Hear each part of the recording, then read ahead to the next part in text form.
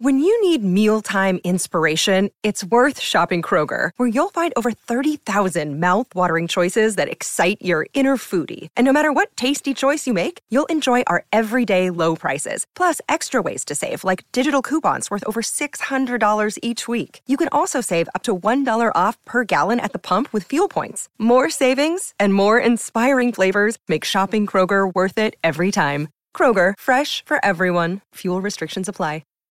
Think you know the Brooks Ghost? Think again. Introducing the all-new, better-than-ever Ghost 16. Now with nitrogen-infused cushioning for lightweight, supreme softness that feels good every step, every street, every single day.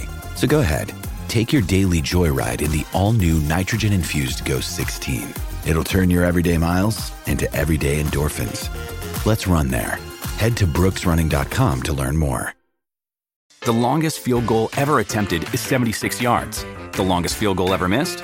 Also 76 yards. Why bring this up? Because knowing your limits matters, both when you're kicking a field goal and when you gamble.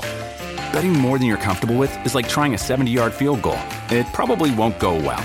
So set a limit when you gamble and stick to it. Want more helpful tips like this? Go to keepitfunohio.com for games, quizzes, and lots of ways to keep your gambling from getting out of hand. Podcast is part of the Sports Social Podcast Network. This podcast is part of the Sports Social Podcast Network. This podcast is part of the Sports Social Podcast Network. This podcast is part of the Sports Social Podcast Network. Geico asks, how would you love a chance to save some money on insurance? Of course you would. And when it comes to great rates on insurance, Geico can help. Like with insurance for your car, truck, motorcycle, boat, and RV. Even help with homeowners or renters coverage. Plus, add an easy-to-use mobile app, available 24-hour roadside assistance, and more, and Geico is an easy choice. Switch today and see all the ways you could save. It's easy. Simply go to geico.com or contact your local agent today. This podcast is part of the Sports Social Podcast Network. Geico asks, how would you love a chance to save some money on insurance? Of course you would. And when it comes to great rates on insurance, Geico can help. Like with insurance for your car, truck, motorcycle, boat, and RV. Even help with homeowners or renters coverage. Plus, add an easy-to-use mobile app, available 24-hour roadside assistance, and more, and Geico is an easy choice. Switch today and see all the ways you could save. It's easy. Simply go to geico.com or contact your local agent today. This podcast is part of the Sports Social Podcast Network. This podcast is part of the Sports Social Podcast Network. At Firehouse Subs, a portion of every purchase helps provide life-saving equipment to first responders. We make our subs differently because our subs make a difference. Like our Italian sub, piled high with Genoa salami, pepperoni, and Virginia honey ham. Or our Firehouse meatball sub with zesty marinara, both with melted provolone and Italian seasoning. Your choice, just $6.99 each for a medium, and only for a limited time at Firehouse Subs. Tap the banner now to start your order. This podcast is part of the Sports Social Podcast Network. This podcast is part of the Sports Social Podcast Network. Geico asks, how would you love a chance to save some money on insurance? Of course you would. And when it comes to great rates on insurance, Geico can help.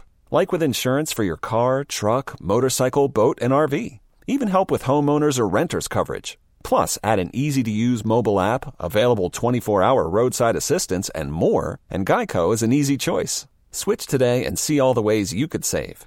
It's easy. Simply go to geico.com or contact your local agent today. This podcast is part of the Sports Social Podcast Network. This podcast is part of the Sports Social Podcast Network. This podcast is part of the Sports Social Podcast Network. It's the fighting. It's the fighting. Clock. It's the fighting. It's the fighting. Clock. Come on, son. No! It's episode 2, season 6 of the Fighting Cock podcast. 216 episodes down. Yeah, man. Roll deep. So deep. We're on Facebook Live. Don't know how to end of that. Today we've also got Bardi, Felonious Filth. We've got Windy, and myself, T. How you doing, boys? Good, thank you. Good. All good. Fucking hell. Really? Windy's ill. Yeah. I thought we were going to mention that.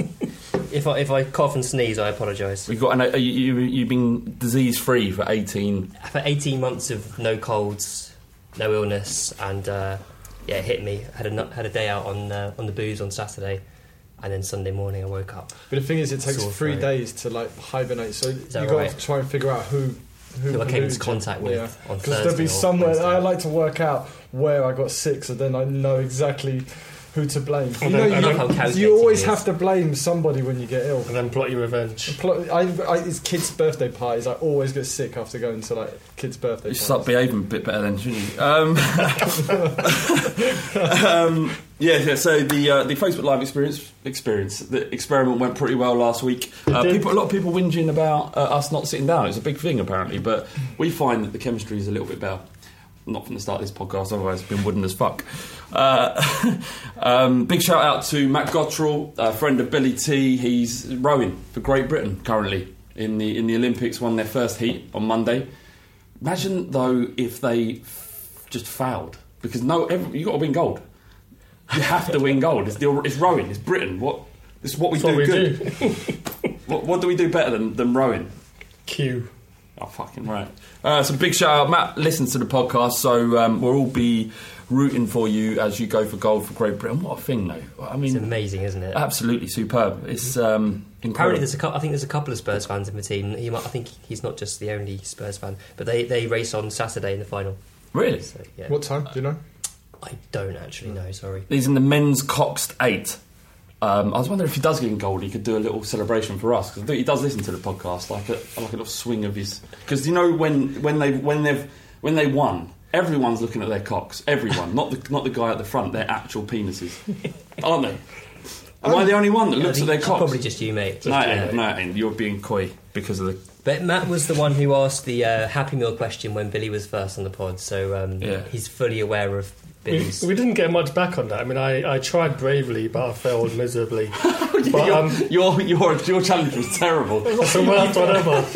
He was eating at normal speed. And then going, I was about, to be fair, I'd been drinking and eating all day, so I thought about. But the Happy Meal challenge is so there's a burger, drink, and fries. Yeah. Because they've got different variations. Right. And you get to eat them as quickly as you possibly can. So Happy Meal challenge. Online there's a guy who eats one in about 11 seconds. Yeah. The whole fucking thing. It's ridiculous. Just inhales it, man. Fuck me. So we should quickly deal with the Mitchell situation. We don't want to date the podcast too quickly, but so it's come out through the Mail that Mitchell has resigned at Tottenham. And if it is true, it's the first kind of moment since Pochettino's taken. It's just been a kind of an ascendance to what we hope will be an amazing few seasons at Tottenham, and this has kind of marked a moment where I don't know, maybe things aren't going as well as we thought.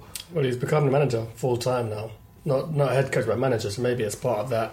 I'm not sure, but it has come out of the blue. The infamous black box meant to bring us all these gems. I mean, did he bring in Eric Dyer, or was that before his time? That was before his time, but he brought in Kevin Wimmer. So what's it? Possibly Ali. So what's the difference? Son. Don't forget Son. Sonny.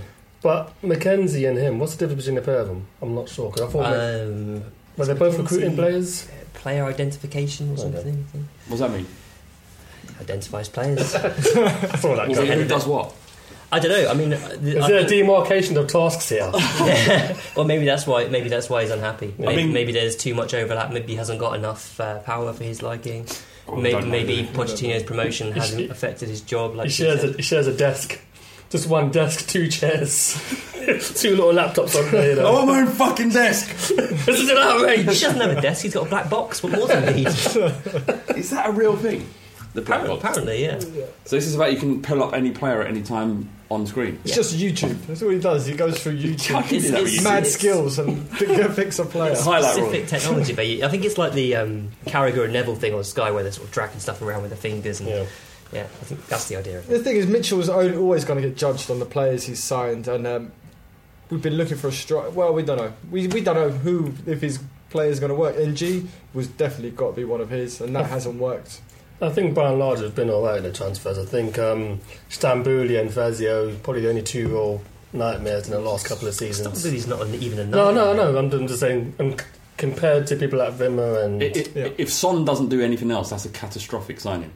Really? I don't think so. Yeah? 22 million? 22 million is nothing. Andre Ayew went to West Ham for 20 million. This is it. We sell Son now, we get our money back. Yeah. For 22 mil? Something like that. Come on, man. You don't actually believe that. But someone's going to come and spend 22 million on him now. Yes. He won us points, though. He won us 6 points, for example. That, off the top of my head, he probably won more. So the Palace game, the Watford game away... But don't get me wrong, I'm not digging him out. I'm just saying, for what we paid for him, his contribution to Tottenham so far hasn't been significant. Yeah, I think he joined late as well. He joined late in the window as well, so he didn't have a pre-season. This pre-season is at the Olympics, so it's been a couple of full starts for him. I'm expecting big things from Son this year. I'm not. I mean, it takes a full year for players to settle sometimes, and I mean, we saw with Lamela the impact that just being patient can have. And look at what he's doing now. I mean, Lamela's one of our key players going into the new season, so hopefully this time next year we'll be saying similar things about Son. All right.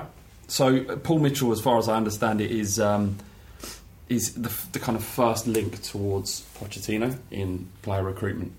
So if it is true that he has put his resignation in, that is something that needs to be, it's concerning to some degree, because what we thought, we had a map of staff that working well together and pulling in one direction, because these are the kind of things you talk about as a fan of Tottenham. Everyone's pulling in the same direction, and perhaps it's not as rosy as we think, or this is completely normal for a company our size, and sometimes staff members are going to fall out. People leave jobs all the time. I don't think we can read too much into it. Eventually the truth will come out. Until then, it's quite sad, because we had a lot of faith in Mitchell, but you know. Well, that's it. And presumably there's a team working beneath Mitchell, so either you could promote someone from within, or you've got continuity there with the people that are still working behind the when scenes. Arneson left, we were heartbroken, and then Kamoli comes in and signs some decent players. I think we also lost Inglethorpe to Liverpool. Yep. And we've done all right since he's gone, and that was it. He was like a big name at the time, bringing through lots of youth players. Yeah. So Troy Townsend alluded to the fact that Inglethorpe wasn't the genius behind the curtain or whatever it might be. It was actually McDermott's the key man, but I mean, Inglethorpe's a good coach in his own right, and there's no doubt we've suffered a bit because McKenna's a much less experienced coach at under 18 level, but I mean, he's got to learn the trade somewhere, and if they've got faith in him, then I'm all for it. Who's the under 21 coach this year? Ekios. He's still there. Yeah. just a little bit of sick come up in the bile. I thought the way you were talking about him, I thought that was it for him. I thought he was done. I didn't think he'd be kept on either. I'm surprised. I was surprised. Especially when he was experimenting with Anton Walks as number 10 last year. That was just nuts. But hey, what do I know? Alex likes him, number 10. He's played everywhere, Anton Walks. Yeah. He looked good on the pre-season friendlies in Australia, I thought. Apart from the header. Yeah, that was unlucky though. I mean, he's stretching for a high ball. Yeah, that's fair. New season. It's kind of hard after 5 years and 6 seasons to start with the same enthusiasm as we do every year. But, are you excited about what's going to happen? Yeah, are you worried about the 7 or 8 great managers that we got in this league and whether we can compete with them? We haven't signed perhaps all of the players that we intend to at this stage. It would be unfair to judge the position that we're going to be in for the rest of the season, but it starts on Saturday. How do you think we're going to do? What are your thoughts, Wendy? Well, I mean, it's really hard to kind of try and gauge where we are because, like you say, there's all these new high-profile new managers, a lot of thought of a lot of them, very highly rated, lots of money spent, something like £800 million spent in the transfer window. We've had this levelling out of clubs because of the TV money coming in and just changing everything. So it's really hard to gauge our progress. And I wrote an article last week and I kind of said, actually, we want to benchmark our performance against ourselves rather than other teams in a way. And all I want to see is more progression. It's going to be difficult next year because we've got the Champions League rather than the Europa League. And it's a whole nother level. We've not been used to that. But it's really exciting. I mean, that's kind of what we've been looking forward to for a number of seasons. So to have a genuinely good team and be in the Champions League, I mean, the Wembley thing is, some people like it, some people don't like it. I think those Champions League nights at Wembley are going to be amazing with that many Spurs fans in one place. Have we even nearly sold out Wembley yet? I don't think we have, no. The demand was there, wasn't there? But but they said 41,000 which is less than half the stadium. So I presume they're going to release more for general sale. Is that 41,000 plus the season ticket holders? Not really clear. It's all very murky. I mean, I don't think the club are that happy with Ticketmaster because it was a bit of a shambles, the whole thing, really. Yeah. But I'd imagine they'll be keeping some aside for general sale. For the football this season, I'm really excited. I think the Premier League is probably the best. I know everyone always goes on about what's the best league in the world, but it generally is the best league. There's 7 teams. It's like back in the heydays of like Serie A, where you had like the 7 sisters, the Sette Sorelle, and this year in England you got 7 teams who could win the Premier League. It's brilliant, and of course this makes me worried about Tottenham. But as a football fan, it's gonna be interesting. 38 games, man. We did this thing for Ball Street, which is like a season predictor. And we predicted, I somehow managed to get Arsenal as 6th in the predictor, which, I mean, I was honest in what my appraisal was, but of Arsenal's chances this season, but it probably was tainted a little bit by my own bias, because I had Spurs finishing, I won't tell you actually because the video's not out yet, but so Arsenal finished in 6th. And the comments you should see on this video, I am getting pelters, which obviously makes me erect. So big result against Inter Milan. And they sacked their boss too, see? Mancini? Yeah, they got rid of him, yeah. Really? Another high-profile sacking. Yeah, see? So that's what we did, man. We got Mancini sacked in a pre-season friendly. That's some achievement. Fuck about, I mean, mate. if we don't do anything else this season, we've done something already. We made him unemployed. We've made a man unemployed. He's gone. Barney's not sad about Barney hates him. I fucking hate Mancini. Why? I don't know, just the way I had, like, even though he stood on Parker's head, I used to have like a proper man crush on Balotelli. I loved him.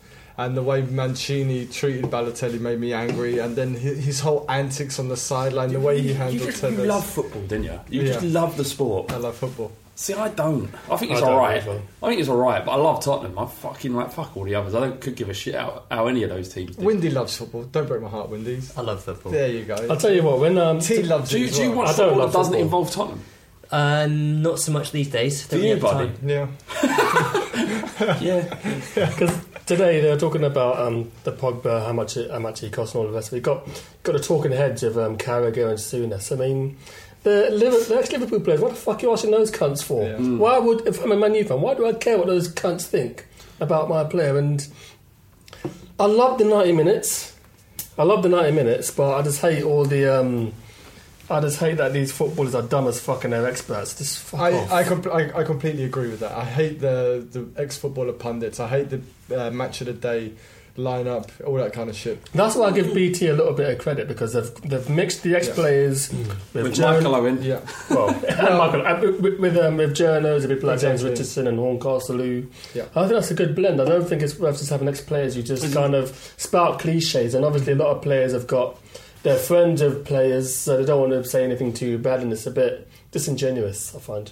Okay. Your reaction to us beating 6-1 in a 6-1 was it? Sorry, was it tempered by the fact that we've been here before? Well, Roma. 5-0 Roma before season 2007-2008. I think this is a little bit different because Roma was at home. I think it's sold out as well, so the crowd is really on it. This is in neutral territory. We had won every game that pre-season. Yeah, exactly. We scored 33 goals in 5 matches, and Darren Bent scored 13. And Santos smashed it. Remember the Feyenoord game and the Dortmund game. Yeah, but it feels a bit different this time. It feels like I think a lot of people were impressed by Janssen. He's an ox. We've not had that kind of striker in years. Someone can really hold the ball up and is strong, and a lot of strikers have had are either poachers or people who are a bit more silky. So they've had Berbatov and Soldado. They've both got a nice touch. They don't hold players. They don't hold up play and bring other people into play as much. So that was smart play for Addy's goal. He had no room to play with at all. Held the man off, played the perfect pass. And the thing that struck me about Janssen is how young he is. Like, he looks like. You look at him and you think, mid-20s. Yeah. He's a year younger than Ng, not even a year, and he's a year older than Bentaleb. He's sort of between those two. He's 22 years old. Yeah. He's had 3 seasons of playing professional football, although he's shown like he's improved year on year, so the signs are good. But he's, like T says, an absolute ox. brilliant at kind of holding off defenders, and looks like he's good at working the channels like Kane as well. I just love his story though, because he was at Feyenoord for years and didn't make it there. Went down a couple of divisions. Almar City or something. Yeah, and smashed it there. And I think he's someone. I think Pochettino sees that in him. He sees it. He admires it. He's kind of prepared to work hard in his game. Or did Paul Mitchell? We'll never know. But I think that result. I mean, it's funny. It's funny with pre-season football because you can either get overexcited over a result or just say it means nothing. I think 48 hours after that, Liverpool beat Barcelona 4-0. Then they lost 4-0 the following day. Yeah. So what can you read into it? I think you got people like Winks and Carter Vickers who are getting more and more comfortable playing with the first team, and that's something that's encouraging because it's rumoured. It's rumoured that Wimmer might not make Saturday's game, so you might see Carter Vickers in the game. So it's encouraging. Bench? Well, starting because Wimmer's injured and Vertonghen's injured, so there's a chance. Obviously, by the time this comes out, it might emerge that Vertonghen's fit. But yeah. So. What you've been talking about Carter Vickers for a long time, Wendy. That he's good enough. He has the physical attributes to make it in the Premier League. He didn't look as short as I thought he would. I was always under this impression that he's very small. He's hench, though. He's proper wedge. Yeah, it makes him look taller because he's so beefy. Yeah, proper wham. Beefy wham. How short is he? Like 6 foot? 5'11", 6 foot. Fucking hell, that's pretty big. That's fine, yeah. Yeah, like Chris Perry was like, 5'3" or something. The Rash. 5'3" centre back. The Rash. Was that his nickname? Yeah, it was. And the thing is, the way our team works, so what if a player wins a header against them because we've always got someone covering behind. It's just the way we're set up. And a sweeper keeper as well. Yeah, Bit of a baptism of fire, isn't it, going into Goodison Park? Big atmosphere. Against Lukaku. Lukaku. If they don't sell him by then, yeah. Yeah. They've been linked to they've been linked to Balassi and linked to Ashley Williams. So they might have a whole new team. I think they've just signed Ashley Williams. Oh, that's been confirmed? Yeah, I think so. That's smart Balassi for 18 million though. I mean, fuck's sake. And they rejected that. Madness. Yeah, I think we bid a similar amount at some point last season. I would like to say about the Inter game though that I was quite nice about how Kane was playing. He looks really fucking sharp. And he almost looks leaner. And it's like he's spent the whole summer doing press-ups because he looks toned. He looks ready. He doesn't look. Kits. He doesn't look like he's lost anything. He looks like he's gained again. Yeah, that finish on the second one was unbelievable. It was, but we've seen it before. I wasn't surprised when it went in. So quick. Should have been a little bit. But the strike was great. Like, the technique was perfect, and Lamella's goal was something else as well. Lamella's looked so good in pre-season. Yeah, he really has. Really expecting big things from him. Quite excited about him. In the same way that I wasn't disappointed with the loss to Atletico Madrid and Juve, I wasn't hugely excited by the win against Milan. They're pre-season friendlies. They mean nothing. It's like sparring, isn't it? Yeah, it really doesn't mean anything. And the kind of reaction to us losing on Twitter, those games against Juve and Atletico Madrid with a back line included Walks and Walker Peters. It was just bizarre. Walker Peters. Not Walker, sorry. No, the other one. Contradiction. Not the other one like that. Don't see why are you doing that? Why are you doing that? No, but no, it is just sparring. You're trying out different formations. You tried out Kane and Janssen up front, for example, against Inter. We've had one up front in patches. Sharon Harrison comes in and gets a goal, do wonders for his confidence. So it's all about just trying things out in pre-season. I think Pochettino, and I reckon the players as well, know who's going to play against Everton already. I think they know the starting 11. It's not one of those things where no one knows if they're going to be in or not. I think it's an established thing where the 11 is there, but people who are below are striving to make the first 11 sub. Hype train around Marcus Edwards. Carlos Edwards. He did have a hype train around him as well, Carlos Edwards, do you remember? Yeah. Was he the Ipswich player? Yeah, for Sunderland for a bit as well. Was it Luton he started out? Who cares? That doesn't like football, doesn't care. Yeah, go on. Tell us more about him. Hype him, go. Yeah, well, because, there was worries about his attitude. There was worries about him not signing a new contract. There was rumours that he was only signing a new contract if he got guarantees, verbal or otherwise, that he would be a part of the first team squad. And a squad number as well, that was part of the deal. I can't imagine... They've given him that, haven't they? What has he got? Number 10? The numbers aren't enough. Yeah, number 10.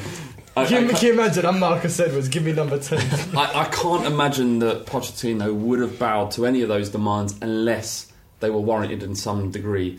If he's good enough to be around the first team squad at 17, just turned 18. 17 still. 17, then he you can understand in modern football where these demands come from. So let's not be too harsh. And he's probably been advised, so he's going to do what he's advised. So whether that's good advice or not, but whatever, he signed a new contract, 2 years, pro contract.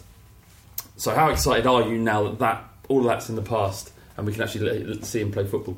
I'm super excited. Like, I mean, there's been doubts around his temperament and the delay with the contract. But there's never been any doubts around his ability. He's, in my opinion, the best 17-year-old in the country, and will just get better and better under Pochettino's tutelage. Yeah. And you can see from all the training videos that Pochettino's got his arm around him all the time, and he's having a laugh and a joke with him, and it just seems like he's slotted in. Yeah, it's almost like he's getting special Poch treatment in a way. He's kind of looking out for him, and that's exactly what he needs to kind of get him on board with it. Because the thing is, the press is the thing that's going to be the most alien to him. He's not a player that's going to work. He gets on the ball and he makes things happen, but he won't always work back. So if Poch can get him to work in that way as well, then, I mean, he's a special player. The way Pochettino worked with Ali, I know they're different players and they're going to have different temperaments, but that nasty side of it, I think he doesn't mind that aspect of it. He's played in teams with Simeone where you've got kind of master heels in that team, and hatchet men, yeah, people that have a job to do, and part of that is to wind up the opposition with Marcus Edwards.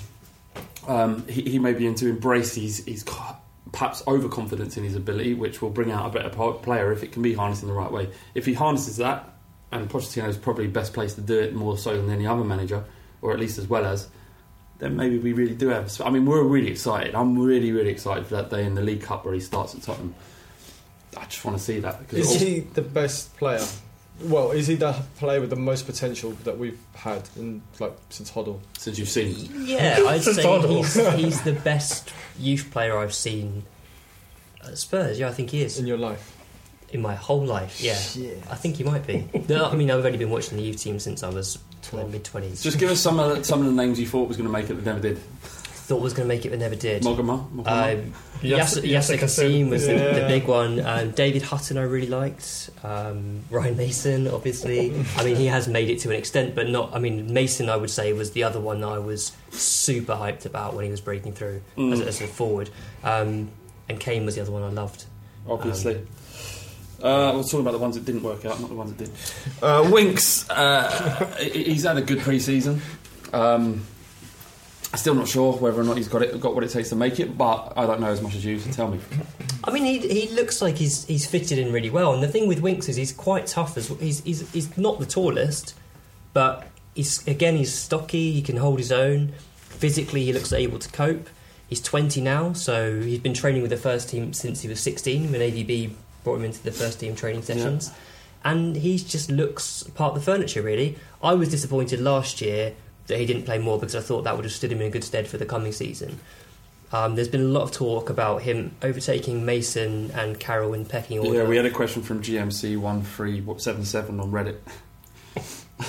And I do think ultimately that he's a better midfielder than Mason, but Winks is 20 and has played 20 minutes. Mason's 25 and has played 150 matches. So there's a massive discrepancy in experience there.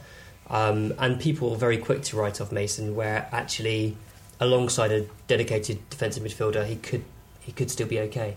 Yeah. At 365, Football 365, I once got banned from the forum. It's an interesting story. What forum? You can't repeat what you said, can you? Yeah, fucking course I can. There was a joke. That basically I made a point on one of the forums, the rooms, the threads they had, that I had evidence that Wenger genuinely was a paedophile. I said it in a way, it was clearly I was joking, but you can't read it in text. And obviously I don't have evidence, I have no idea, and I strongly suspect that Wenger isn't or has never abused anybody in his life, apart from Spurs fans by managing Arsenal. But that got me kicked off that forum. But other than that, I really like F365. They do good stuff. They made this point that someone at Tottenham should basically be knighted for getting Alderweireld, Ali, Dyer, Ericsson and Lloris for less than 50 million combined. Who is over? Who would be responsible for all of that? I mean, Ali, perhaps it was, although we've been tracking him for years apparently. Well, because I think Lloris came in under AVB. Lloris I think that was a lot to do with Levy. He was the one that was dealing directly with the Lyon chairman, and the Lyon chairman actually said that Levy's the worst person he's ever dealt with. Yeah, that's happened a lot. Yeah. I think it's almost a badge of honour for our fans, isn't it? But no, I think Stones cost 49 and that lot cost 50. And Ericsson was part of the Magnificent Seven. Who was in charge of that? That was Baldini. Fucking hell, blast in the past. Yeah. But it's difficult to say, really. I mean, if we could afford Stones at 47 million, we'd pay that much. But the fact is that we're shopping at a lower level and we've got to find diamonds in the rough. If you had 49 million for Stones, would you be alright with that? Well, if I had the resources at Man City, if we had the resources at Man City, then I wouldn't give a fuck. Get it done. As I said earlier, it's poker chips to them. It's nothing. Yeah. And Stones is going to be a wonderful signing for them. He suits Pep's style perfectly. Stones is a really good player, and he gets so harshly criticised by fans in this country. But all that said, if City want to go and buy the best centre back around, if it was up to me, I'd have bought Alderweireld for 45, 49 million, whatever, because he's the best centre back in the country. Or Bonucci, or someone. There's players that are better than John Stones for now. You just mentioned an Italian player. I know. Didn't react. Bonucci's great. He's very calm before you're going to lash out. I'd love Spurs to sign Bonucci. He'd be amazing. We don't sign Italians. They don't do well at Tottenham. They just don't. They don't. That's true.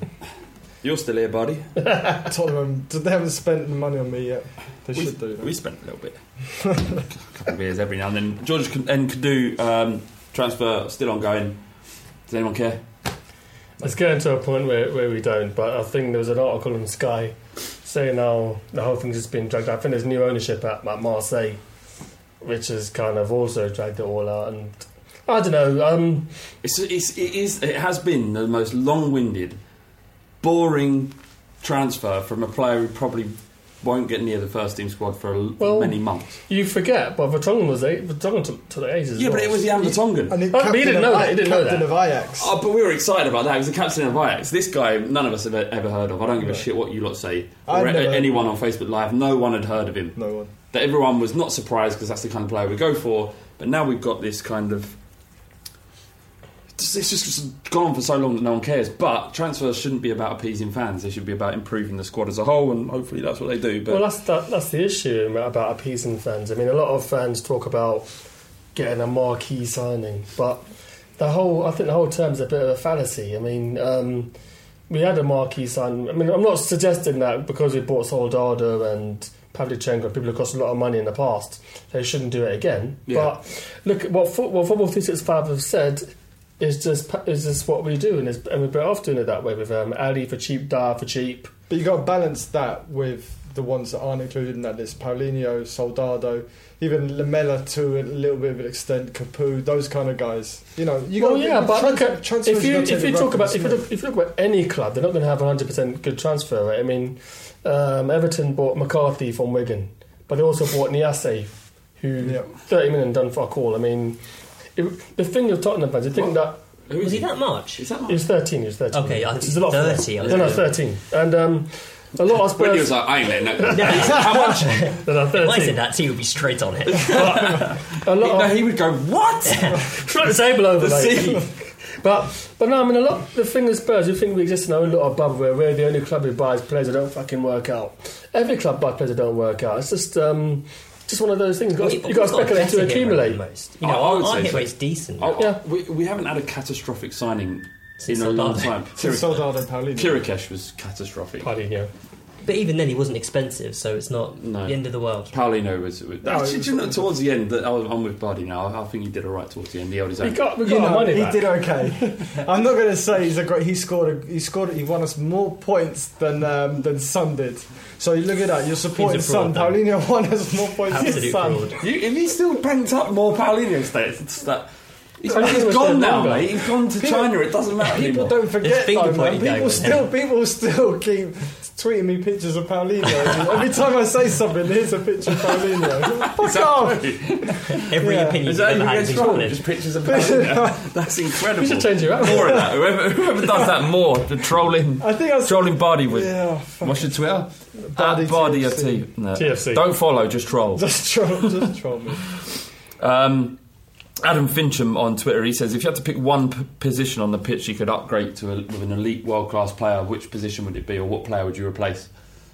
It'd be behind Kane and probably Draxler. Ericsson, wouldn't it? It would be Ericsson. But let's all say it. I don't want to get rid of Ericsson, I just want to get Draxler. That's not the question. You have to replace one player. Hang on, is that what you said? That wasn't the question. It says where we could upgrade to an elite class player, where would it be? It's not what player you bring in. That's what he fucking says. If you had to pick one position on the pitch where we could upgrade to an elite world-class player, where would it be? Not what player. That's not getting rid. That's not getting rid. You're not asking Draxler. You've got to say what player you want to get rid of.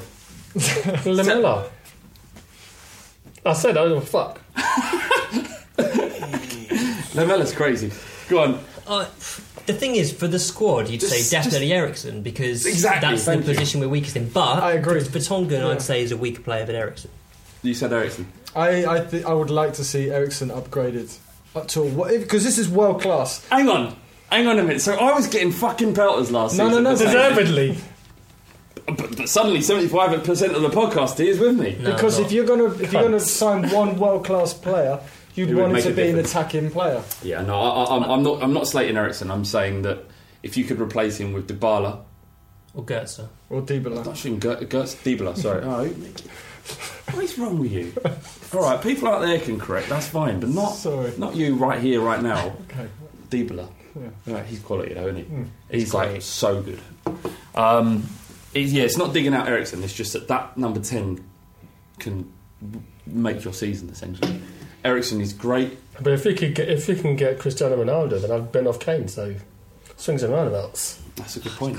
Sorry. Kane. But you won't need. No, but if you said a world class player can get rid of upgrade in any position, but Windy made a point there. If you're going to upgrade in any position, it's got to be an attacking position. Yeah. So you get rid of Ericsson or Lamella. Yeah. I think you'd keep Ali because Ali can get a goal. But you'd sign Draxler. You'd get Draxler. Off the top of my head, that's the person I'd pick. We could have any.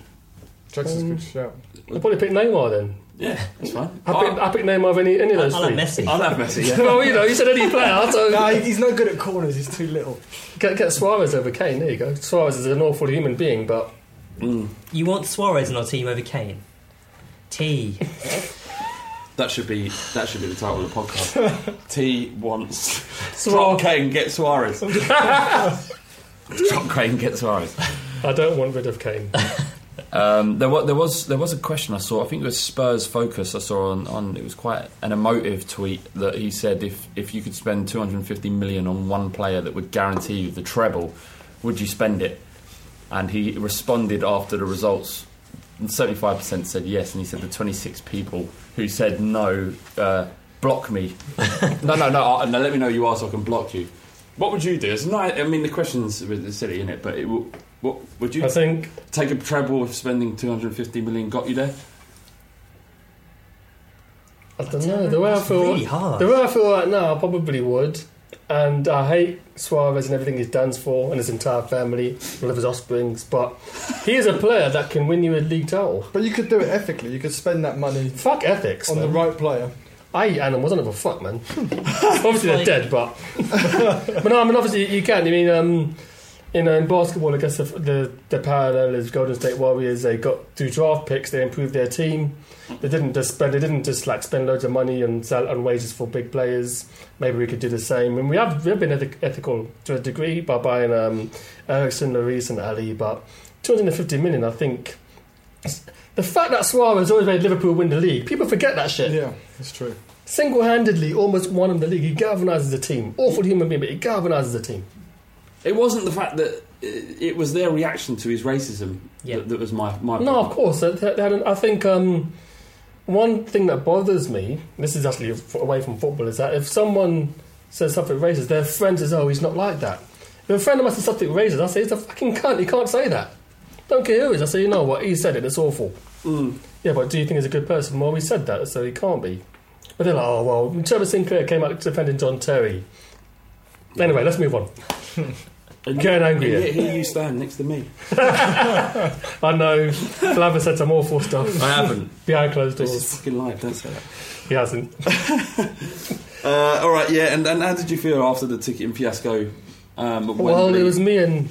I was actually in the queue for 8 hours. Yeah. But people were talking like they were queuing up for 8 hours and they couldn't do anything else. It was but He couldn't go to the toilet. He was scared to go to the toilet. I did go for a shit actually. Did At you half take your nine. laptop? No, I should have. At half nine, I went for a dump. Took about 10 minutes. Came back. Did you run back just in case? No, I didn't run. I don't run. I'm too cool to run. But no, I was in the queue for 8 hours. I mean, luckily, I'm in a quiet period of my job where I can actually check the window is open. But Bardi's friend made it through to the end of the queue. And Bardi's a tea, I'll get you your tickets, give us a... And that was, Bardi did well, thank you. And thank you, Yargo. And by the time he completed the transaction, I was in. Absolutely. I was in. Hello, James. Hey, Jimbo. Is it a new season? Have you got your kids? Yeah, I've got them, mate. Yeah. Mate, you should read out some of the comments in the video. Should I? Arsenal fans have taken over the videos. 420 comments already. Brilliant. All right, I might do that. Enjoy. Nice one, mate. See you later. Ciao. All right. In the second half, I'll look up some of these comments and see what people are saying about me. I'm going to save them, take them home, and play with myself as I read them. It is brilliant. Absolutely superb. All right, that's it from the first half of the Fighting Cock podcast. We're now going to jump on Facebook Live and answer some questions if there is any, and it's still live. Who cares? Or knows? Yeah. Windy back to drop the fucking knowledge, blood. I see you, I got your back. Yes, windy. No pedo. Hi, this is Windy, back with the weekly youth update, looking at our young players and players out on loan. Starting off the loan players, Filip Lesniak has been an unused sub twice for Slovan Liberec since last week, and I owe Filip an apology. I said he was Czech last week. Actually, of course, he's Slovakian. Only occurred to me when I was listening back that I should have known that, since I've explained many times he's played for the Slovakian under-21s, but no one else mentioned it, so I got away with it until now. The under-21s beat Fulham 4-3 at the training centre. Anthony Georgiou scored twice, Ryan Loft scored once, and we won the game with a 90th minute own goal. They start their Premier League 2 campaign against Everton at home on the 15th of August. And the under-18s came back from 1-0 down to win 2-1 away at Charlton. The goals came from converted winger Rio Griffiths, who's been prolific up front over the last few months and will hopefully have an exciting season for the under-18s, and centre-back Joey McKenna, who popped up with a late winner. We play Southampton in the first under-18 Premier League match. That's on Saturday, August the 13th. Finally, congratulations to Grant Ward. He moved permanently to Ipswich for a fee of around £500,000 and scored a hat-trick after coming on at half-time on his debut. That's it for this week. If you're interested in more young players, follow me on Twitter at WindyCoys. That's Coys for Come On You Spurs. Second half of the Fighting Cock podcast. Boyaka. Bardi's Brainbusters is coming up. Coming. I'm a little bit worried about boosting that up all the time. What's going to do to your ego, to be honest? His ego's big enough for that. It's really difficult, but I can live with it. A massive thank you to Alex's wife, Rianne, who has kindly packaged and sent out the remaining fanzines that we're overdue on, and it's such a kind thing because it's fucking boring doing it. And her husband's often a fucking jolly. She's at home getting stuff done. Yeah, so massive thank you to very attractive woman. Not that that's important, I would have said the same thing if she wasn't attractive. but the fact is she has, and Alex has done very, very well. Thank you, Rianne. We haven't met yet, Rianne. Not me, but all of us. None of us have met you, but we can't wait to. It's going to be an exciting night when that happens. Don't know where I was going with that. Neither do I. Yeah, we've got much love for everything you're doing for us. It's good stuff. All right, season opener, first away game. We've got Everton, and it's tough because Koeman's come in, but you'd hope that a team like Everton are in transition because a new manager coming in, implementing players, many of which have been on international duty in the same as anyone else, but Pochettino has been able to develop his philosophy at Tottenham for the last couple of years. Kane coming back is not going to be an issue because he understands what he has to do in the team, and the same goes for Alderweireld and everyone else. And the fact that they don't seem to be able to sign any of their kind of like key players, key targets. Have they signed anyone? They've signed a couple of guys on free. They've signed Stecklenburg, who's terrible. This goalkeeper. Idrissa Gueye from Villa is a good signing. Really? Midfielder. Yeah, he was Villa's best player by miles last year. Well, and he suits Koeman's style. Yeah, but he's all right. Like he's not you can't just lump him in with the fact that Villa got relegated. He's a functional player in the pressing midfield, and I tapped up my friend Dave Mason, who's not the Dave Mason that did the Spurs Guardian preview, who's a miserable person. Wendy's going to break character for a second. Never break character. My mate Dave Mason, who's an Everton fan, I tapped him up last night for some info, and he said basically he's a little bit underwhelmed with how Everton have started in pre-season. Lukaku's looking not quite sharp enough. They haven't been disinterested. Lethargic and I guess disinterested. Yeah, he possibly. had poor Euros as well. Other than against Ireland, he had poor. Yeah, just I always rated Benteke above him. I always did. I always thought Benteke had a bit more style about him. Yeah. Can I ask what it says on the running order? Stecklenburg chocolate. Yeah, that was me. Sorry. What does that mean? He's shit. He melts. He's terrible. Right. Chocolate is nice. But they've got Joel, the other goalkeeper. Oh yeah, he's meant to be decent. Yeah. And they've signed a guy from Renshaw from Oldham as well. And they've signed a young, promising German from Coventry. Well, I guess it's less about who they're signing and more if there's going to be any Koeman factor at play. I think it's too early. I don't think that's his team yet. He needs more time. It's like a lot of teams are coming into this season and they're nowhere near ready. We've played how many games at home as a season opener? The last one I remember was Man City. But Everton was at home. Is that when we got pumped 5-1? No, that was 0-0. 0-0. But Everton was a home game, but the riots happened, so that game never happened. But yeah, I think it's 7 out of 22 that they've had at home. Is it a conspiracy? No, because it's just short of average. It's like 4 games short of being half and half. I don't know. So it's just the way things work out. If you add another 22 games to that, then it'll probably even itself out. People love a little conspiracy and theory. I guess it's the probability is probably impact. I think my maths isn't very good, but it's impacted, I assume, by the fact that us or Arsenal have to be at home. Yeah. So that must, whatever. But yeah, it's not a conspiracy. That's weird to think it is. Well, I mean, last season we famously drew all those games at the start of the season. We had that long unbeaten run that's ended when Newcastle beat us at home. I think it's important that we come out of the blocks positive, and we drew 13 games last season, which is a third of our games. So many. I think I'd rather us lose trying to win than grabbing draws. If you remember the start of last season, which we started slowly in terms of results, but in performances we were okay. We did pretty well. I thought the Sunderland game was our first game where we played half decent. I thought for 75 minutes we played brilliantly against Stoke and let them in.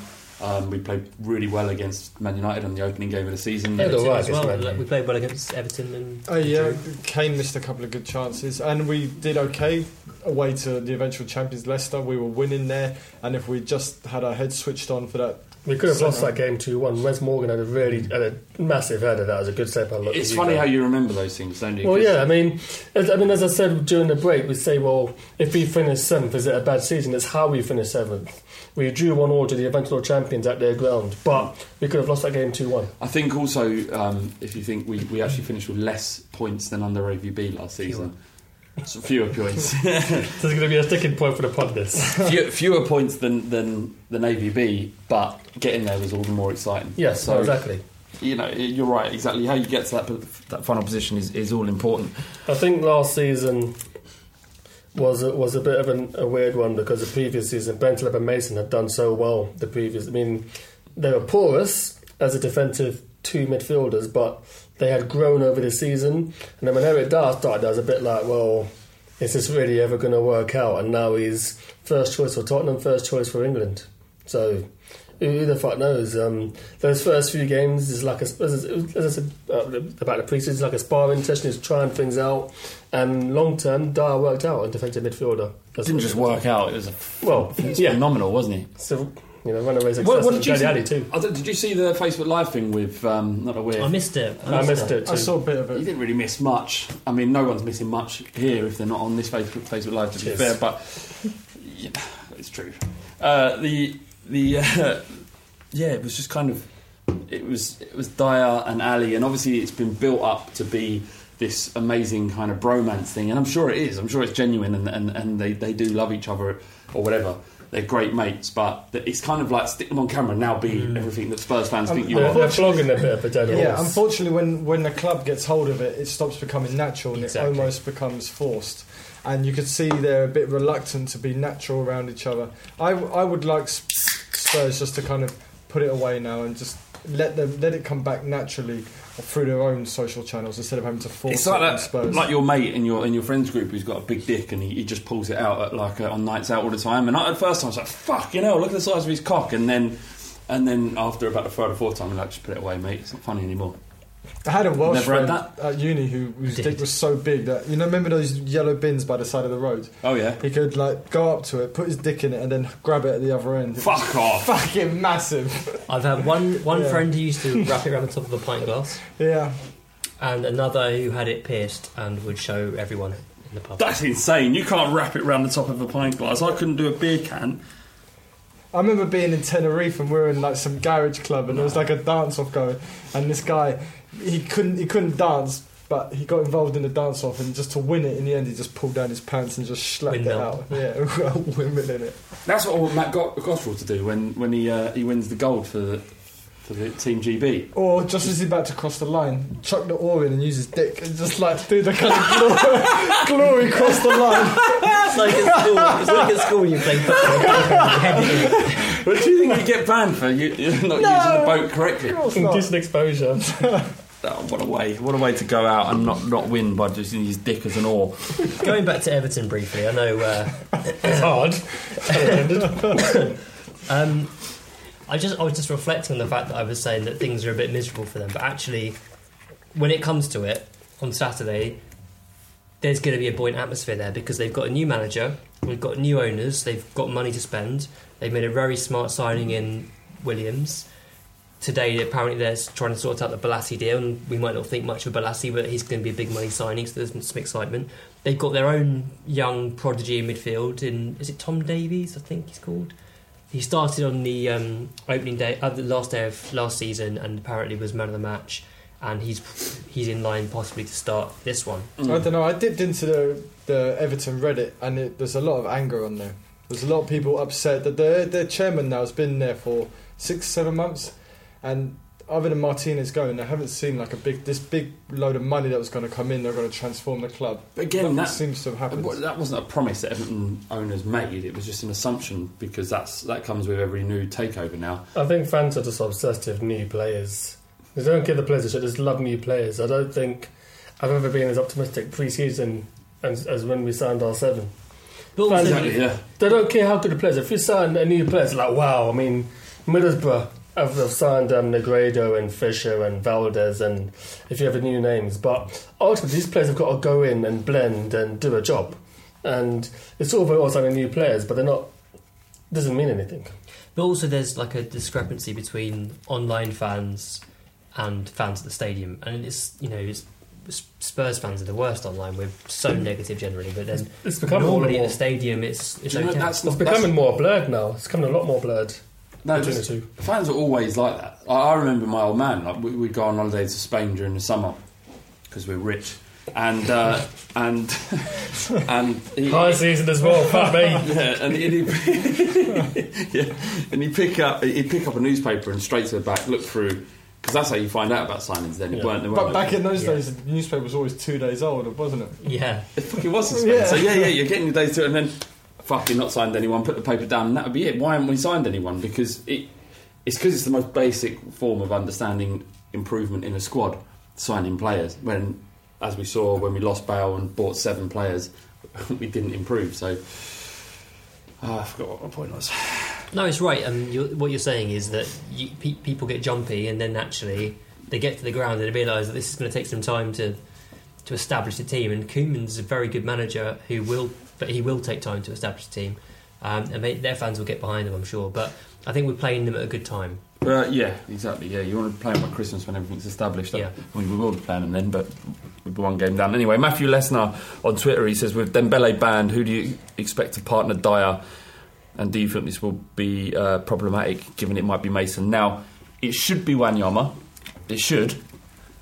But as we've seen so many times, not necessarily with Pochettino, but managers in general, he'll kind of go for what he thinks No, he'll kind of go with players that will fit in the system, and I wouldn't be surprised if Mason started, but I hope that Wanyama does, and he's been with him throughout the whole pre-season, so he must see what he can do now, and he bought him. Well, the worry with that is the injury issue at centre-back.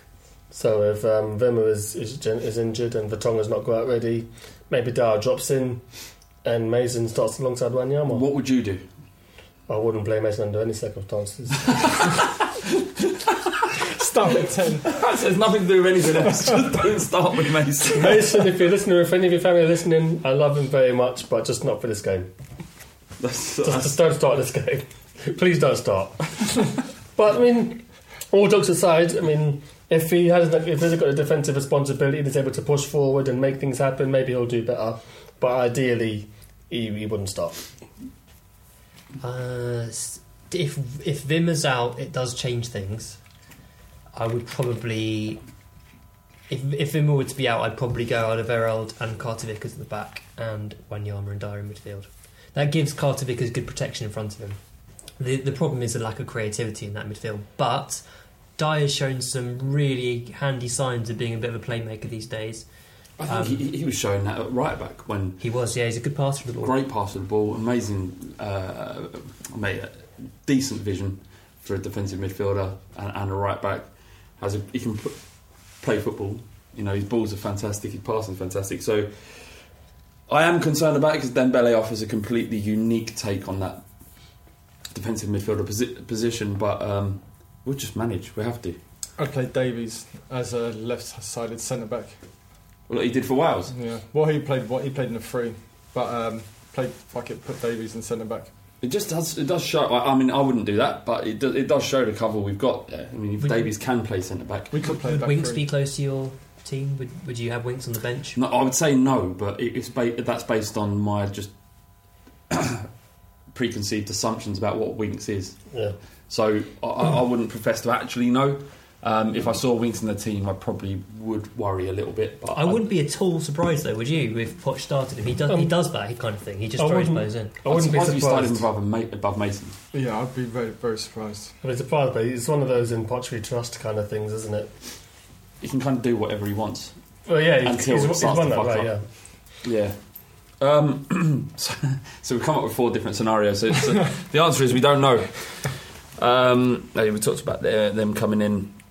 What are your predictions? How do you think the game's going to go? Are you confident going into it? A 1-1 draw. Fuck, really? Yeah. That's what you think? I want us to win. Obviously. I fucking want us to win, but I think it'll be a 1-1 draw. I think Koeman can organise the team very well, and Koeman's teams are very flexible. He can go 3 at the back and 4 at the back, and he tends to adjust to how the other team play, and I can just see him just having enough nous to get everything through the game without getting beat. Okay, 1-1. I think we'll win. I'm interested to see who plays at centre-back for them, whether Williams goes straight in or whether they play Jagielka and Funes Mori, because I think Kane would get the better of Jagielka and Funes Mori, whereas Williams he might have a tougher time against. They've got Pennington, who's meant to be highly thought of in Everton, and he might start, so... He could start. Coleman, I think, is a massively overrated right-back, and I can see us getting at him quite easily. He's kind of known for his attacking prowess rather than his defensive ability, isn't he? Yeah. But what's your score? I'll go 3-1 Spurs. Oh, take that. I promise Ricky I wouldn't predict anything ever again. Oh yeah, that's a good point. Because he was really upset. Well, no, that's the end. You're not going to predict. I predict 2-1 Spurs. 3-11. Brilliant. Okay, let's do an episode of Bardi's Brainbusters. Bardi's Brainbusters. Bardi's Brainbusters. Bardi's Brainbusters. Bardi's Brainbusters. Uh-oh, now you're really losing your mind. Bardi's Brainbusters, back once again. Alright, you open it. The envelope is being opened. T, to this day, hasn't lost a single ever Bardi's Brainbusters. Is the pressure getting to you, T? Yes, if I want to lose, so I can just kind of get on with my life. So I feel like my life is under a lot of strain at the moment. Me and my family and my friends getting hassled everywhere we go about this. It is one of those things, if you keep winning something, the pressure eventually gets to you. And it's almost better to lose. But I just want to see Windy break down with disappointment because he knows the answer, but T gets there first. And there's this moment in Windy's eyes where he's just like, I knew that. I'm now convinced that T is borderline Asperger's because his brain just clicks into gear. And he can tap knowledge that he hasn't thought about for many years. I work with data for a living, so I have to remember data. He's like Benedict Cumberbatch's Sherlock Holmes. He goes into his memory palace. He's fucking Rain Man. Okay, question 1. Who am I? Bayern Munich, FC Sion, Odense BK, FC Copenhagen, Brøndby, Tottenham, Nico Claesen, Wolves, Watford, Herfolger. Nielsen. Alan Nielsen. Boom. Watford. Come on, guys. There's Watford. Nielsen played for Bayern Munich. No, I didn't get that either. That's what threw me. Question 2. In '99, Man United famously did the treble, but Spurs prevented them from doing the quadruple. Which striker scored 2 goals in our 3-1 win League Cup quarter-final? Oh, Ginola got 1 goal. Ginola did get 1 Liz goal. Ferdinand. No. Which striker? Sheringham was playing for Man United that game. Armstrong. No. Armstrong. Was it? It was Armstrong. There you go. Shit the bed. God, Flav. I can't even celebrate that because I kind of felt like, no, it can't be. Is that 1-1? Yeah, It was 1-1. Armstrong was on the bench for the final. Come on, we're in the game. Right, here there's a possibility of 7 points. I can see I didn't see the answers, but I can see your sheet sometimes. So, it's a possibility of 7 points on offer here. What? 7 points? Yeah. How is this going to work? If you can't get any, I'll stop. Since the end of the Second World War, how many former players have managed Spurs? I'm going to give you a point for each one. We've got a name or more, count how many? Name names. How many? Nicholson, Venables, Hoddle. Chris Hughton. You can't give him fucking 4 points for that. I got Hoddle first, but Hughton was my other one. No, I'm not accepting. Our dealers. No, what the fuck? You can't just give him 5 points like that. It destroys the game. Okay, I'll just give him 1, but fucking hell, guys. He's just won the whole game based on that round. Okay, I'll give him... Sherwood. Tim Sherwood was 1. Is that all of them now? I'll give Windy 1. Is there enough rounds for us even to catch him? You can beat him. You can catch him. Well, how long is this going to go on for? I got Hoddle before T as well. Oh, okay, fine. Sorry. 1, 2. What? How many got left? Is that Windy can pull this back. Is that it? No, there's more. There's Arthur Rowe, Bill Nick, Venables. I should have thought this through because T's a monster. Arthur Rowe, you knew this? Bill Nick, Venables, Ozzy, Hoddle, Sherwood, and Clements was actually a first-team coach alongside Doug Livermore. Can I have a point? You have Clements, but not Chris Hughton. Jesus Christ. Chris Hughton was a caretaker. Steve Perryman. This is a conspiracy to make me lose. Steve Perryman was a caretaker, and Clive Allen was a caretaker. So that don't count as a caretaker. That don't count. No. Okay, killer. Same as last week. All right. With the scorers. It's brutal. So we're going to start with Windy. So last week we finished on Adebayor with 35 Premier League goals. Pavlyuchenko, lower or higher? Lower. Yep, Windy's still in. Everson, lower or higher than Pavlyuchenko? How much did Pavlyuchenko be at? 20. Everson's got more than that, surely. Yep, Everson got higher, 36. Flav, Genus, higher or lower? Lower. Yep. Tim Sherwood, Windy, higher or lower? How many did Genus have? 21. Sherwood. Tim Sherwood. Lower. Don't give the fucking answer Lower. to him. Dele Alli. The way you said it. Dele I Alli. was asking. Higher or lower than Sherwood's 12 goals? Lower. Lower. Jason Dezelle, higher or lower than Dele Alli's 10? Dezelle. Oh, lower. No, it's higher. Fuck! It's out. How the fuck has he done that? Jason Dezelle, 13. Fuck! That is evil. I'd have gone higher, to be fair. I'd have gone higher too. Fuck you two. Rory Allen, higher or lower? Oh, come on. Lower. Lower. It's on 2. Carl Walker, higher or lower? Higher. Correct. 4. Danny Rose, higher or lower? Ooh. Then 4. Higher. Higher. Yeah, 6. Michael Dawson, higher or lower? Fuck me. Oh, fuck that. I'm going to say lower. No, 7. Oh, there you go. Windy Point wins. to Windy. Windy. So that's 4. 1 point behind. 4-3. Can I still win though? Yeah. There are 1, 2, 3. This is a quick round. There's 1, 2, 3, 4 points on offer here. I can win. So this is. It comes out if I win. This is question 5. Hashtag numbers. So this is an example round. I'm going to give you a list of players because the squad number is about to be announced, and you've got to say what squad number they are. Okay. So for example, this is a test. Austin, Carr, Nabet, Chimbonda. 2, isn't it? Number 2. Right. Okay. So there's no chance we got this. It's 2 in it. Yeah. I was like, well, 26. Sedgley, 4. Nevercott, 5. Sedgley, Nevercott, 6. Ginola, So guys, just Ginola, Poyet, 14. I said that first, didn't I? Oh, he's got you. Yeah, I did. Yeah. I'll take that. 3. So it's 4. It's 3 to Windy, 4 to T, 3 to Flav. I get points taken off as well, which is unfair. Right, next one. I'm David gonna McDonald. contest that. David McDonald. Oh my god. Kasky, Fenn, Dezelle, 23. Dominguez, 15. Jackson, 18. Blondell, 20. 20. Got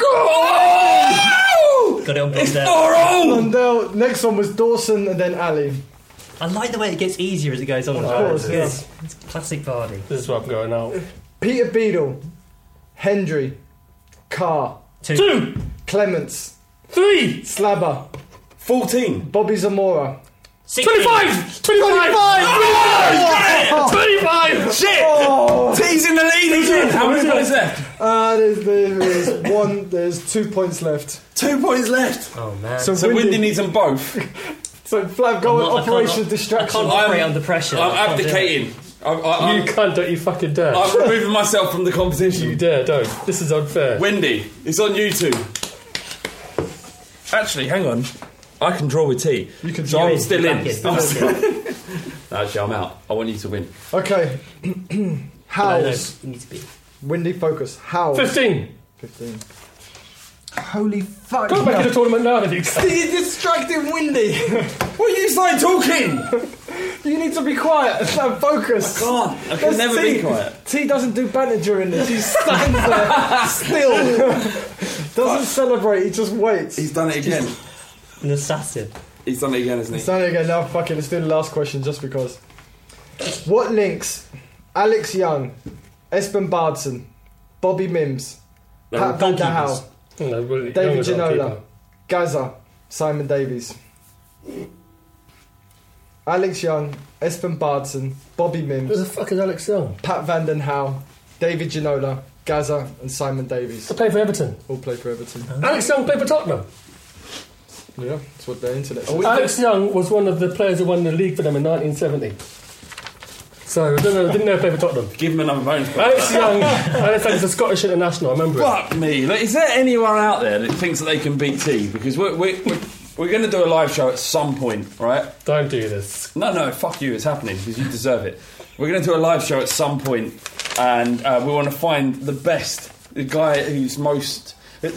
Just fucking does quizzes about Tottenham all the time. Just smash T live in front of loads of people. Yeah, that's Second World War question. I didn't think T was. I thought everyone would be like, oh, T just came out, boom. All right. Now you're really losing your mind. Well done, T. Cheers. Done it again. Again, the crowd is silent as I walk out, my arms aloft. When you go home, do you wank off to the silence after people were... Silence makes me wank all the time, yeah. I don't like crowd noise, I like silence. Silence is better for mindies, I've found. Yeah, memory ones, yeah. Yeah, memory wanks are so much better than all other wanks. I like it when it's serene. Because if you create enough, if you can use your brain to bring you to climax, that's bravo brain. That's powerful. A lot of people complain that pornography is ruining the minds of young people. Yeah. They've got unrealistic expectations for how sex should be. Yep. So they watch a porn and they think, you spit on her back. That's what women want, but it isn't. It's not really. Women you've got to love them and care for them. I'll tell you what, if there's any young people listening to this who haven't had sex yet, don't choke women during sex. They don't like it. Don't do that, no. They don't like it. I'm not saying I'm not saying that from experience. Safe word if you do. Yeah, look, no, I mean, if you're having a healthy relationship and you think, that's something you both want to get into, then fucking fair fucks, do it. But safe word, have a fucking safe word, or people die. What's your safe word, If T? you're getting choked, you're not going to be able to say anything. Mine's Rory Allen. Mabuzela. A bit of a mouthful. When you've been Hand down your throat. When you've been choked out. Mabuzela. And then what the goal he scored against Leicester. Thunder bastard. What have we become? And that's what we are, really. Bardi, bravo once again. Although the multi-point scoring shit, if T knows something, he's going to clean up. Yeah, I agree. Multi points is gone. Do you know what this reminds me of? Another non-football related thing. In the NBA, there's a player called Wilt Chamberlain who Malcolm Gladwell spoke about on that podcast. And, he was so dominant at basketball, they changed the rules for him. With goaltending, and they've changed the way the court was laid out because he was so dominant, scored 50 points a game. You guys are doing this for Bardi's brainbusters of me. Because I keep winning, you're changing the rules. Well, I mean, you took a point off me as well. Technically, T's right, because if T hadn't just cleaned up in that round, or if T wasn't as dominant as he is, we wouldn't be talking about changing the rules. If that had been Ricky there, T, fuck you, mate. Fuck you. If that had been Ricky there, or Alex, it would have been a little bit of silence as you guys thought about it, but he just came out, bam, bam, bam. Yeah. Because I can't remember what I said, but I was quite chuffed with mine, but then there was just this barrage of fucking truth. Barrage of truth coming from T. When I listen back to the pod when I'm not on, I press pause once Bardi's read the question. Because I don't have to worry about T spoiling the fun for me. Like, I actually get a chance to think about the answer. I'm ruining the pod for people, I'm so sorry. No, you're not. You're making it, because one day you're going to get beat, you fuck. Can you imagine a day when he loses? It's going to be great. Yeah. I'll be happy. I'll put the pressure off. Higher open top bus. It'll be like winning the League Cup in 99. It really will. Got a question from Cock and Bales on Reddit. He says, can you explain 1882, how it started, what it does, and what it has achieved? Alright, just quickly, because most people know about this already. 1882 started because we felt that youth football, youth players deserved as much attention because they're wearing the lily white shirt as first teamers. So we came up with this idea in the first season of the podcast to meet up in a pub in London Bridge to watch Spurs under 16s, I think. 18s. Under 18s playing a FA Youth Cup at Charlton. We had no idea how many people were going to turn up. We thought maybe 30, 40, and there was about 250 people. We went down there, we sung all the way. We sang in the ground for 90 minutes. And what actually happened was the Spurs players, they kind of reacted in a way I didn't expect them to, which they came over to where we were sitting in the corner of the valley. And they applauded, and we applauded them, and there was this moment shared. And it was an incredible thing, an incredible buzz that we'd come up with this idea, and not that loads of people had turned up, that was fantastic as well, but it wasn't, they didn't turn up because we told them to, obviously. They turned up because it was Tottenham. But the fact that there was this moment between Tottenham fans, and not just us, but Tottenham fans and Tottenham players, was an incredible thing, and we got a massive buzz off of it. And we decided to do it at White Hart Lane. Next game was against Barcelona in the Next Gen competition, which is kind of like Champions League for youth players. Was there any of the players in that game at Charlton who are now in the first team? No, Corthurst and I remember Corthurst being in that game. Ogilvy played, I think. Pritchard played in the game against Barcelona. Pritchard played against Barcelona, yeah. He's gone. I remember Modeste, the right back. I love number 2. Remember that? Yeah. I don't know what he's up to now, but I don't know. He probably fell out of football. Was Corker playing? I don't think. I think he's a bit older than that at the time. Yeah. No, it wouldn't have been. Luongo, I think, might have been playing or watching. He was there, wasn't he? Luongo may have been there, but so players played for Spurs at the time. That's what we're. But the thing was, it was 1882 was a different name then, but it was intended as a flash mob to surprise the team and surprise them with songs. And I think we thought I don't like that word, flash mob, associated to it. I get what you're saying, but a gathering of people, like it was Spurs fans that we kind of just through the podcast managed to organise. That's what it was. Yeah. But I mean, the zenith, the high point of 1882 was the Arsenal game, which I wasn't at. Under 21s, yeah. To this day, that fucking kills me. But yeah, that was the day. That was the last ever game at Underhill, Barnet's home ground. and there must have been hundreds of us that turned up and we sang our hearts out. There was 1,300. Yeah, so hundreds technically. Yeah, I suppose it's not Barley's Brain Busters now, but that was Zenith. But again, it wasn't 1882. It was Tottenham that brought people there, and 1882 was only ever, and is only ever because it still exists in some fashion, was only ever an idea about getting like-minded fans together. It wasn't us trying to be this kind of I look at us at what we're doing kind of thing, and a lot of criticism came in about us trying to. Seeing us above our station, and I can understand that. I can understand why people thought that the way we support our football club isn't enough, or it's not representative of what good support should be. It wasn't that at all. It was just about if people want to support the club in a certain way, about those people being able to get together under an umbrella, and that's kind of what it was, and what it still could be. And what it's achieved, I don't know what it's achieved. I think a lot of people seem to miss that point. They say, well, where are 1882 going to be? I think 1882 was stabilisers on the bike, right? Now our fans sing, stabilisers are off, we don't need a block, just go there and sing. Obviously 1882 will be at other games in the future, but it shouldn't be a case of, well, we're in this block. This is our specific block. I think through 1882, lots of people have become friends. Those friends have grown. Lots of friendships are made through 1882, and there's enough of a people within the 1882 group that they buy tickets together anyway and sing anyway. Spurs, look, listen, Spurs have always had a great support. We've always been loud at White Hart Lane at certain times, and there's times like any other club in the Premier League, in top flight football across the world, really.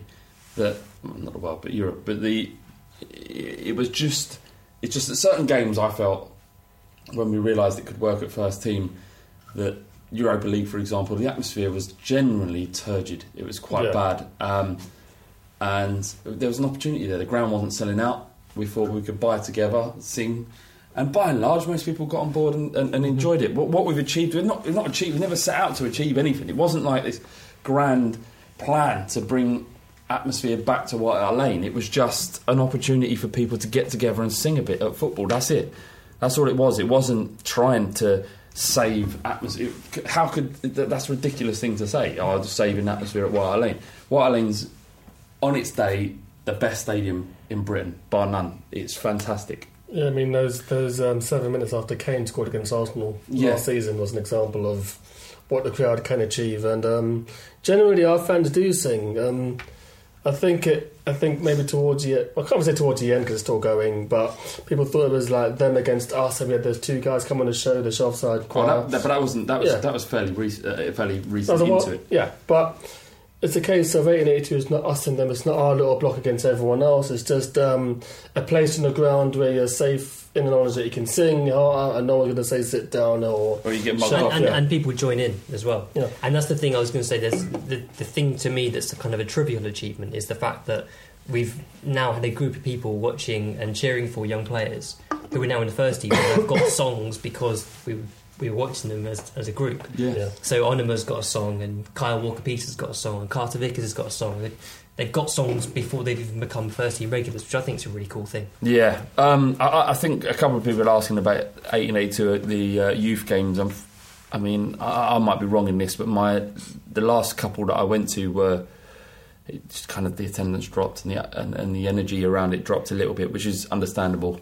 If we got a good draw in the Youth Cup this year, or if we play Arsenal at White Hart Lane, then I'm sure we'll think of doing 100%. Absolutely, we would. And a lot of our games are at Stevenage as well, so a lot. Difficult. Yeah, that's true. A lot went into why 1882 faded away to a certain extent. We drew some very big teams in the Europa League, which meant that they took the allocation for Block 35. Block 35 being the only place that we could possibly sit as 1882. In a game, when the away allocation takes that block, it makes it impossible. Obviously, the rise in the performances of Spurs' team brought more people back to the stadium.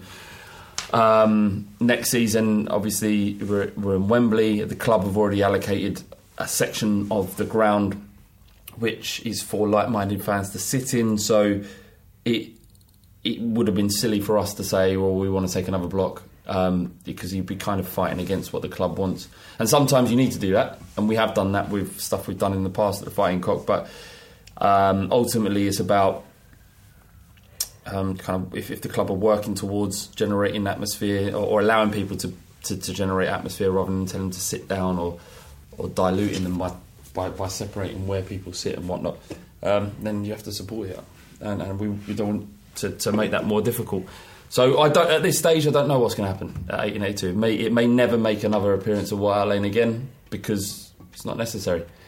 And like I said many times, it would be great to get to a situation where the word 1882 doesn't even have to mean anything other than when the club was formed. Because fucking stadium's loud, full of people. Alright, hope that answers your point. Cock and Bales.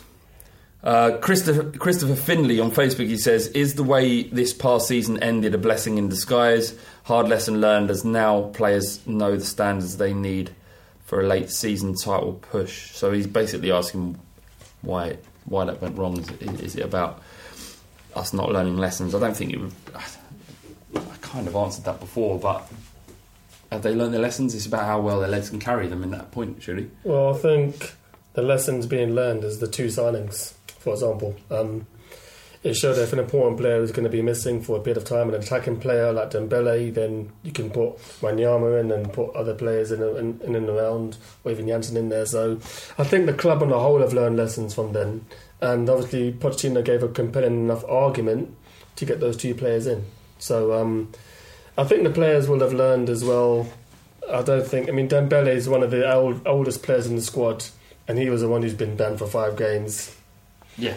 Barnard, it wasn't the younger players who were really the ones getting banned. Well, Ali aside. I think we've got quite an even-tempered team. I think the biggest question last season was what will we do if Kane gets injured? So we know that answer now. Yeah, that was a worry. That was a concern.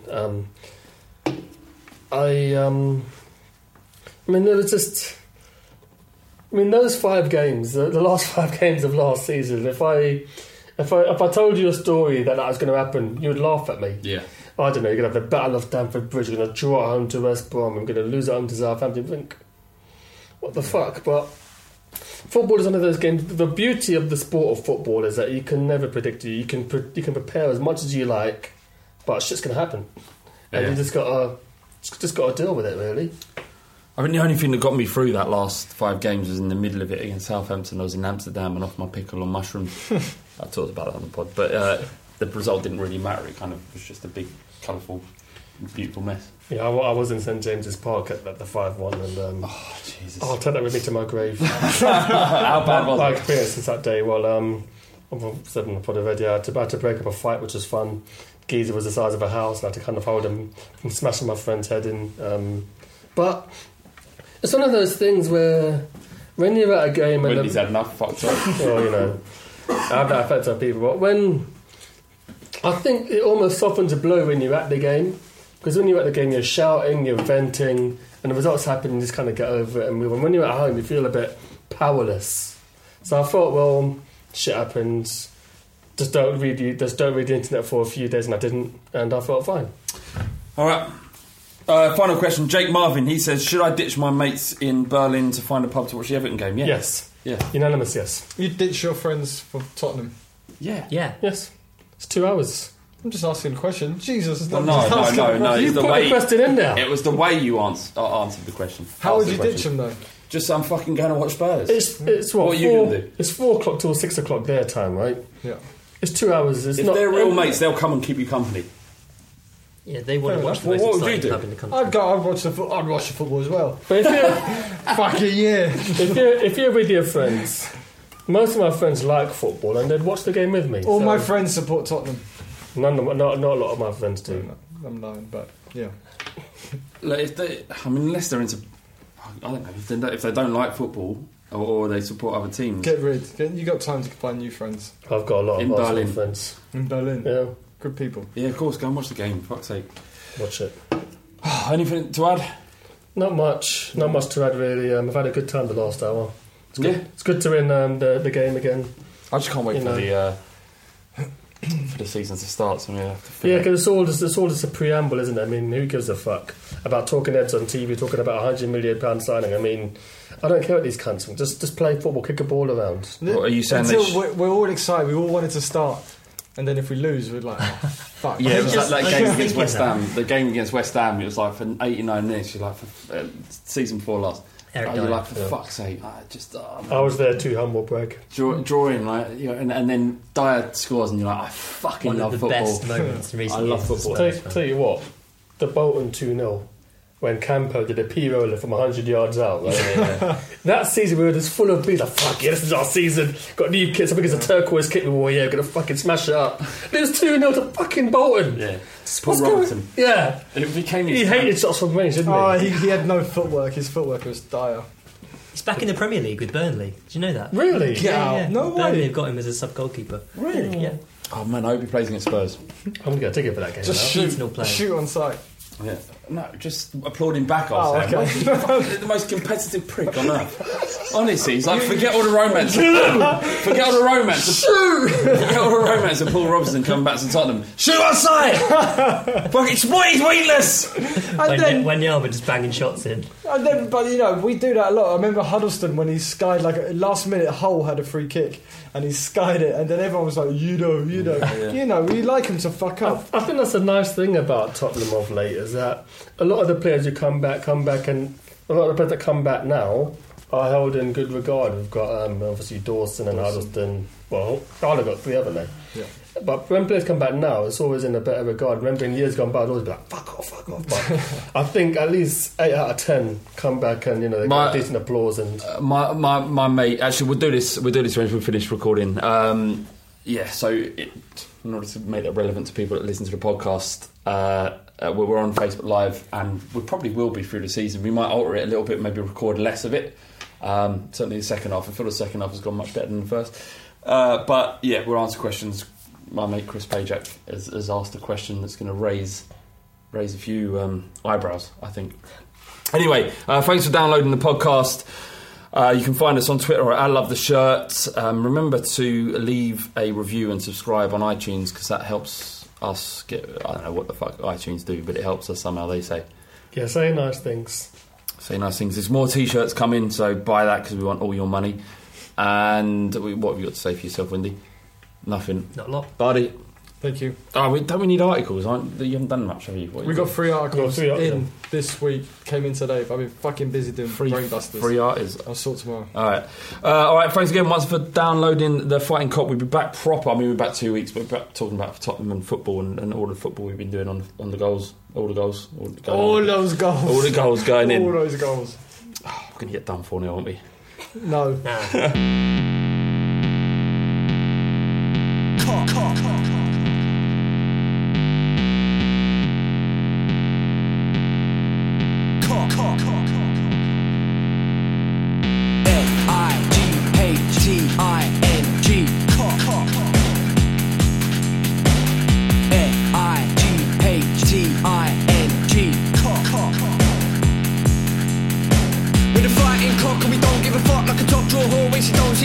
Everybody wanna come and run it, but they're funny like a dummy in the bummy of your mummy. Fighting cock and we don't give a shit. Everybody knows flat bait's a prick. Ricky getting sticky in the mini, sucking willy. When you getting grilly, yeah, you gonna bang the millie. Bang, bang.